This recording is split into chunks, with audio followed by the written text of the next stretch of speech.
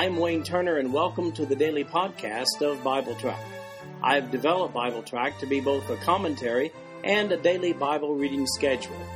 These podcasts cover the text and commentary, which may be found at www.bibletrack.org. So, for those who have a busy schedule but do have time to listen to the Bible being read, this podcast is for you. At the end of 1 year, you will have gone completely through the Bible. Today we're reading Judges chapters 19 through 21. This is the New King James Version of the podcast. The King James Version is also available. These last 3 chapters of the book of Judges tell a story of how the tribe of Benjamin could have become extinct. The point of the story isn't seen until we come to chapter 21. While Judges does cover a period of Israel's history of about 350 years or so, the events are not necessarily seen chronologically through the book of Judges. We see from Judges chapter 20, verse 28, that Phinehas, who's the grandson of Aaron, we see that in Exodus chapter 6, verse 25, he was involved in this episode, so this incident must have taken place during the first quarter of the period of the Judges. In chapter 19, a Levite goes after his concubine. Verse 1, "And it came to pass in those days, when there was no king in Israel, that there was a certain Levite staying in the remote mountains of Ephraim. He took for himself a concubine from Bethlehem in Judah. But his concubine played the harlot against him, and went away from him to her father's house at Bethlehem in Judah, and was there 4 whole months. Then her husband arose and went after her, to speak kindly to her and bring her back, having his servant and a couple of donkeys with him. So she brought him into her father's house, and when the father of the young woman saw him, he was glad to meet him. Now his father-in-law, the young woman's father, detained him, and he stayed with him 3 days. So they ate and drank and lodged there. Then it came to pass on the 4th day that they arose early in the morning, and he stood to depart. But the young woman's father said to his son-in-law, 'Refresh your heart with a morsel of bread, and afterward go your way.'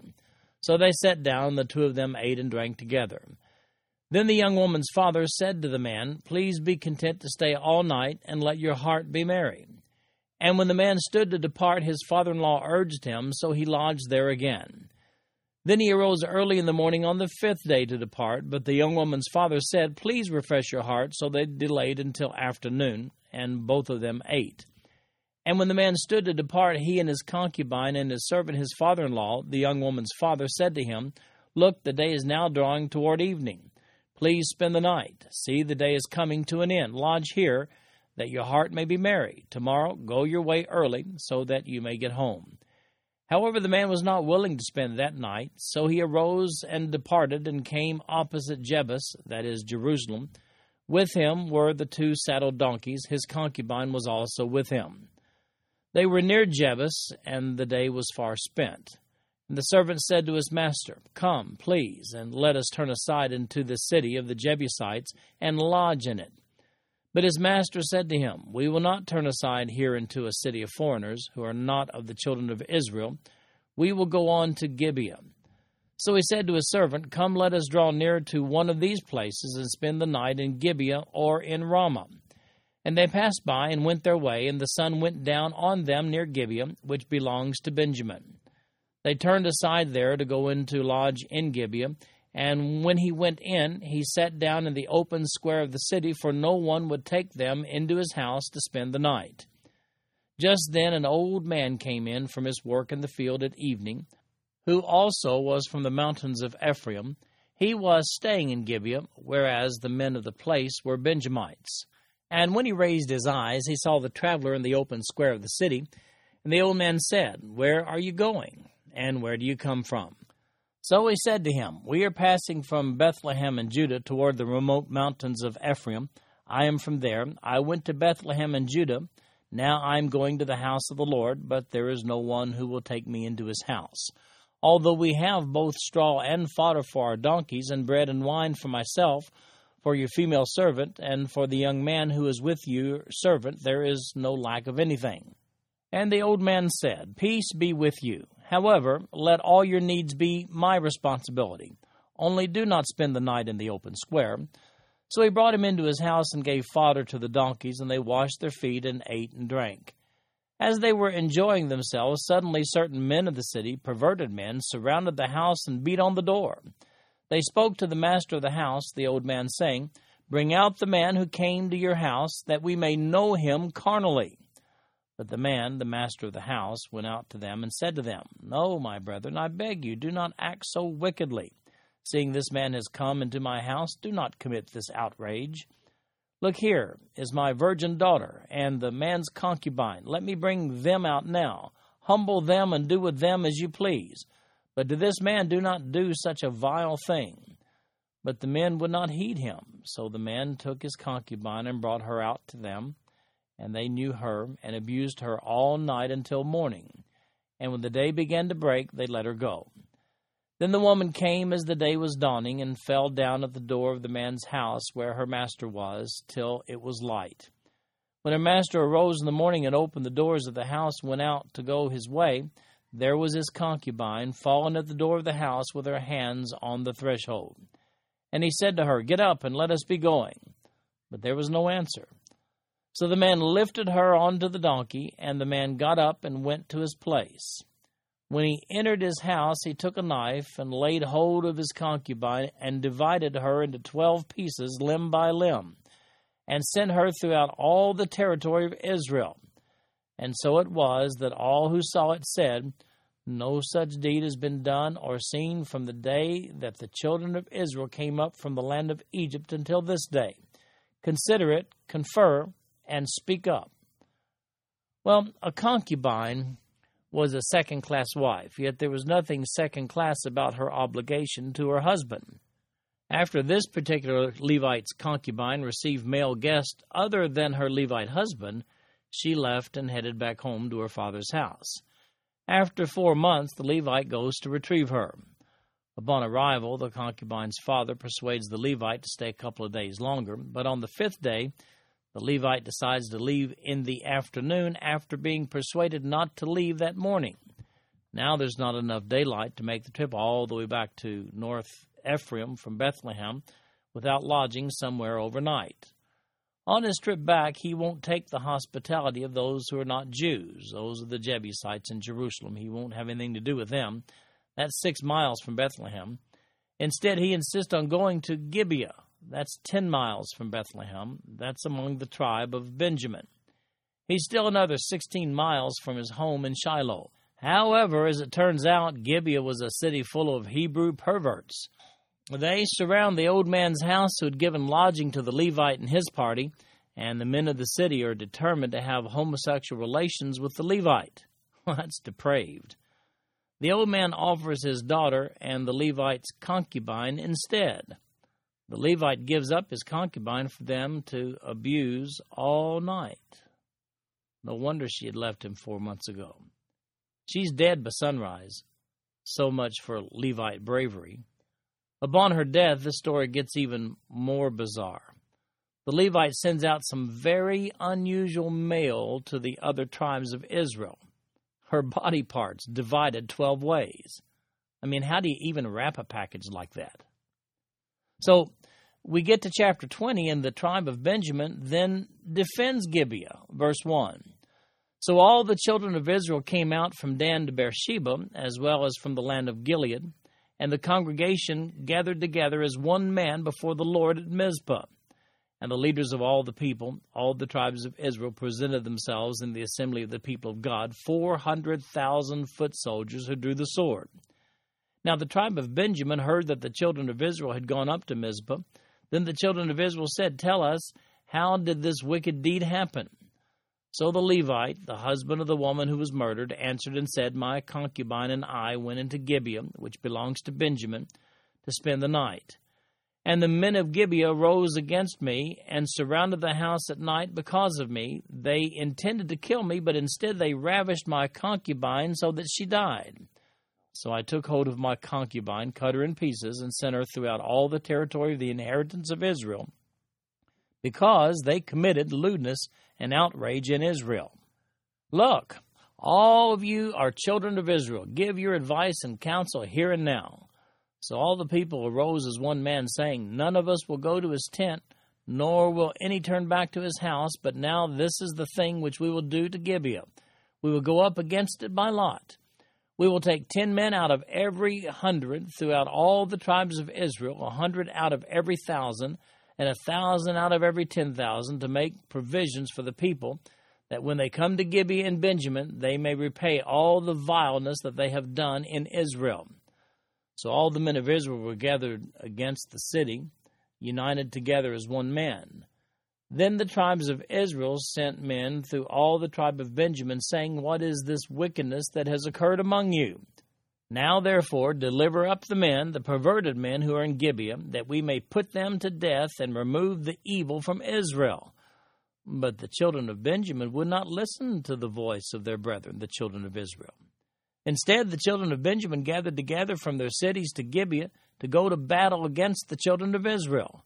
And from their cities at that time the children of Benjamin numbered 26,000 men who drew the sword, besides the inhabitants of Gibeah, who numbered 700 select men. Among all this people were 700 select men who were left-handed. Every one could sling a stone at a hair's breadth and not miss. Now, besides Benjamin, the men of Israel numbered 400,000 men who drew the sword. All of these were men of war. Then the children of Israel arose and went up to the house of God to inquire of God. They said, Which of us shall go up first to battle against the children of Benjamin? The Lord said, Judah first. So the children of Israel rose in the morning and encamped against Gibeah. And the men of Israel went out to battle against Benjamin. And the men of Israel put themselves in battle array to fight against them at Gibeah. Then the children of Benjamin came out of Gibeah, and on that day cut down to the ground 22,000 men of the Israelites. And the people, that is, the men of Israel, encouraged themselves and again formed the battle line at the place where they had put themselves in array on the first day. Then the children of Israel went up and wept before the Lord until evening, and asked counsel of the Lord, saying, Shall I again draw near for battle against the children of my brother Benjamin? And the Lord said, Go up against him. So the children of Israel approached the children of Benjamin on the second day. And Benjamin went out against them from Gibeah on the second day, and cut down to the ground 18,000 more of the children of Israel. All these drew the sword. Then all the children of Israel, that is, all the people, went up and came to the house of God and wept. They sat there before the Lord and fasted that day until evening. And they offered burnt offerings and peace offerings before the Lord. So the children of Israel inquired of the Lord. The ark of the covenant of God was there in those days. And Phinehas, the son of Eleazar, the son of Aaron, stood before it in those days, saying, Shall I yet again go out to battle against the children of my brother Benjamin, or shall I cease? And the Lord said, Go up, for tomorrow I will deliver them into your hand. Then Israel set men in ambush all around Gibeah. And the children of Israel went up against the children of Benjamin on the third day, and put themselves in battle array against Gibeah, as at the other times. So the children of Benjamin went out against the people, and were drawn away from the city. They began to strike down and kill some of the people, as at the other times, in the highways, one of which goes up to Bethel, and the other to Gibeah, and in the field about 30 men of Israel. And the children of Benjamin said, They are defeated before us, as at first. But the children of Israel said, Let us flee and draw them away from the city to the highways. So all the men of Israel rose from their place and put themselves in battle array at Baal Tamar. Then Israel's men in ambush burst forth from their position in the plain of Geba. And 10,000 select men from all Israel came against Gibeah, and the battle was fierce. But the Benjamites did not know that disaster was upon them. The Lord defeated Benjamin before Israel, and the children of Israel destroyed that day 25,100 Benjamites.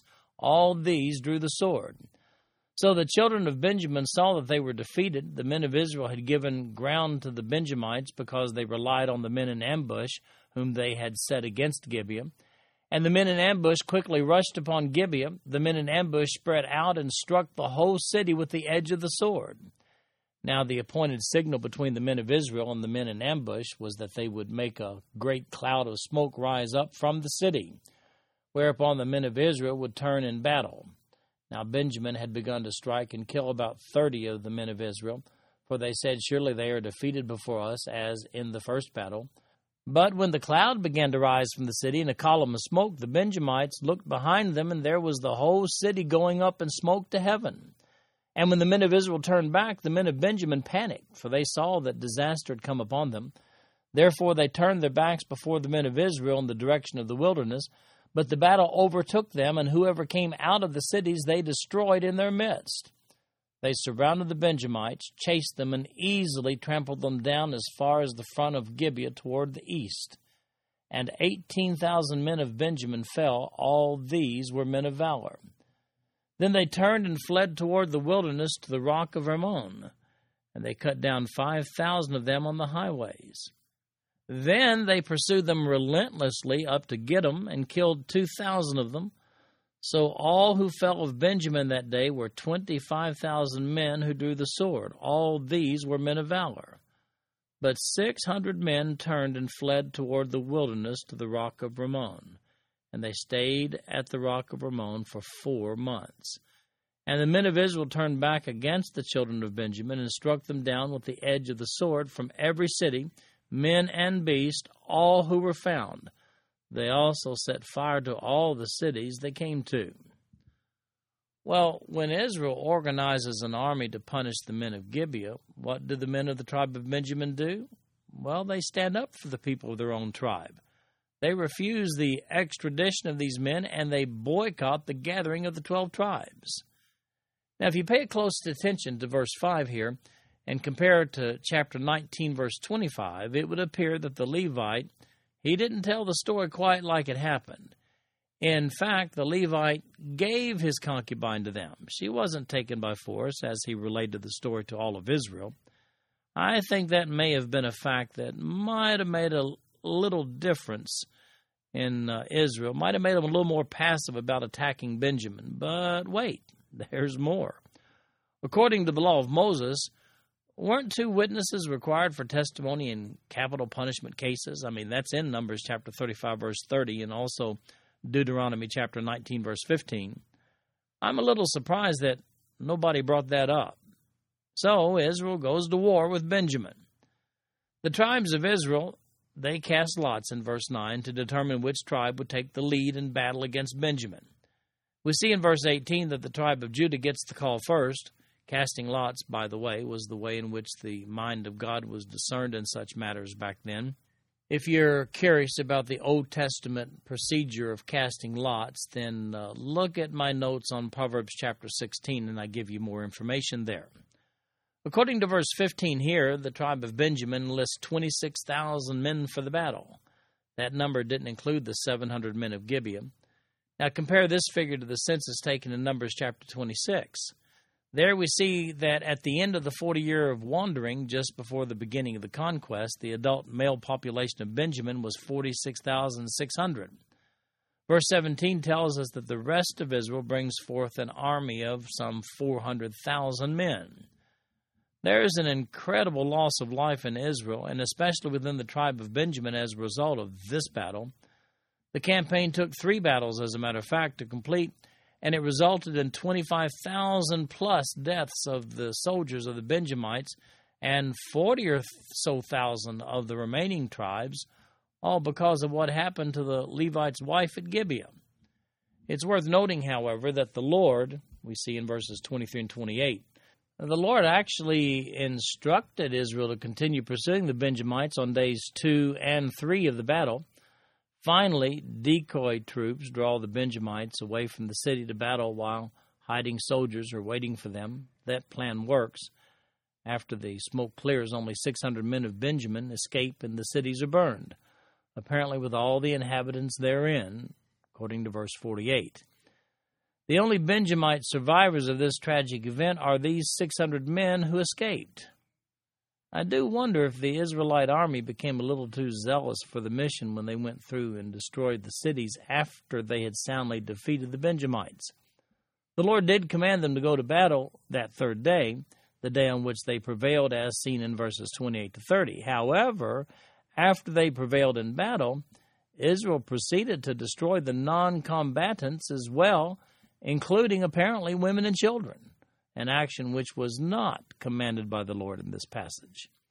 As we'll see in Judges chapter 21 when we get to it in a few moments, this turns out to be a big problem for Israel. As a matter of fact, that brings us to chapter 21, and now, how are we going to get wives for these escaping Benjamites? Verse 1. Now the men of Israel had sworn an oath at Mizpah, saying, None of us shall give his daughter to Benjamin as a wife. Then the people came to the house of God and remained there before God till evening. They lifted up their voices and wept bitterly, and said, O Lord God of Israel, why has this come to pass in Israel, that today there should be one tribe missing in Israel? So it was on the next morning that the people rose early and built an altar there and offered burnt offerings and peace offerings. The children of Israel said, Who is there among all the tribes of Israel who did not come up with the assembly to the Lord? For they had made a great oath concerning anyone who would not come up to the Lord at Mizpah, saying, He shall surely be put to death. And the children of Israel grieved for Benjamin their brother, and said, One tribe is cut off from Israel today. What shall we do for wives for those who remain, seeing we have sworn by the Lord that we will not give them our daughters as wives?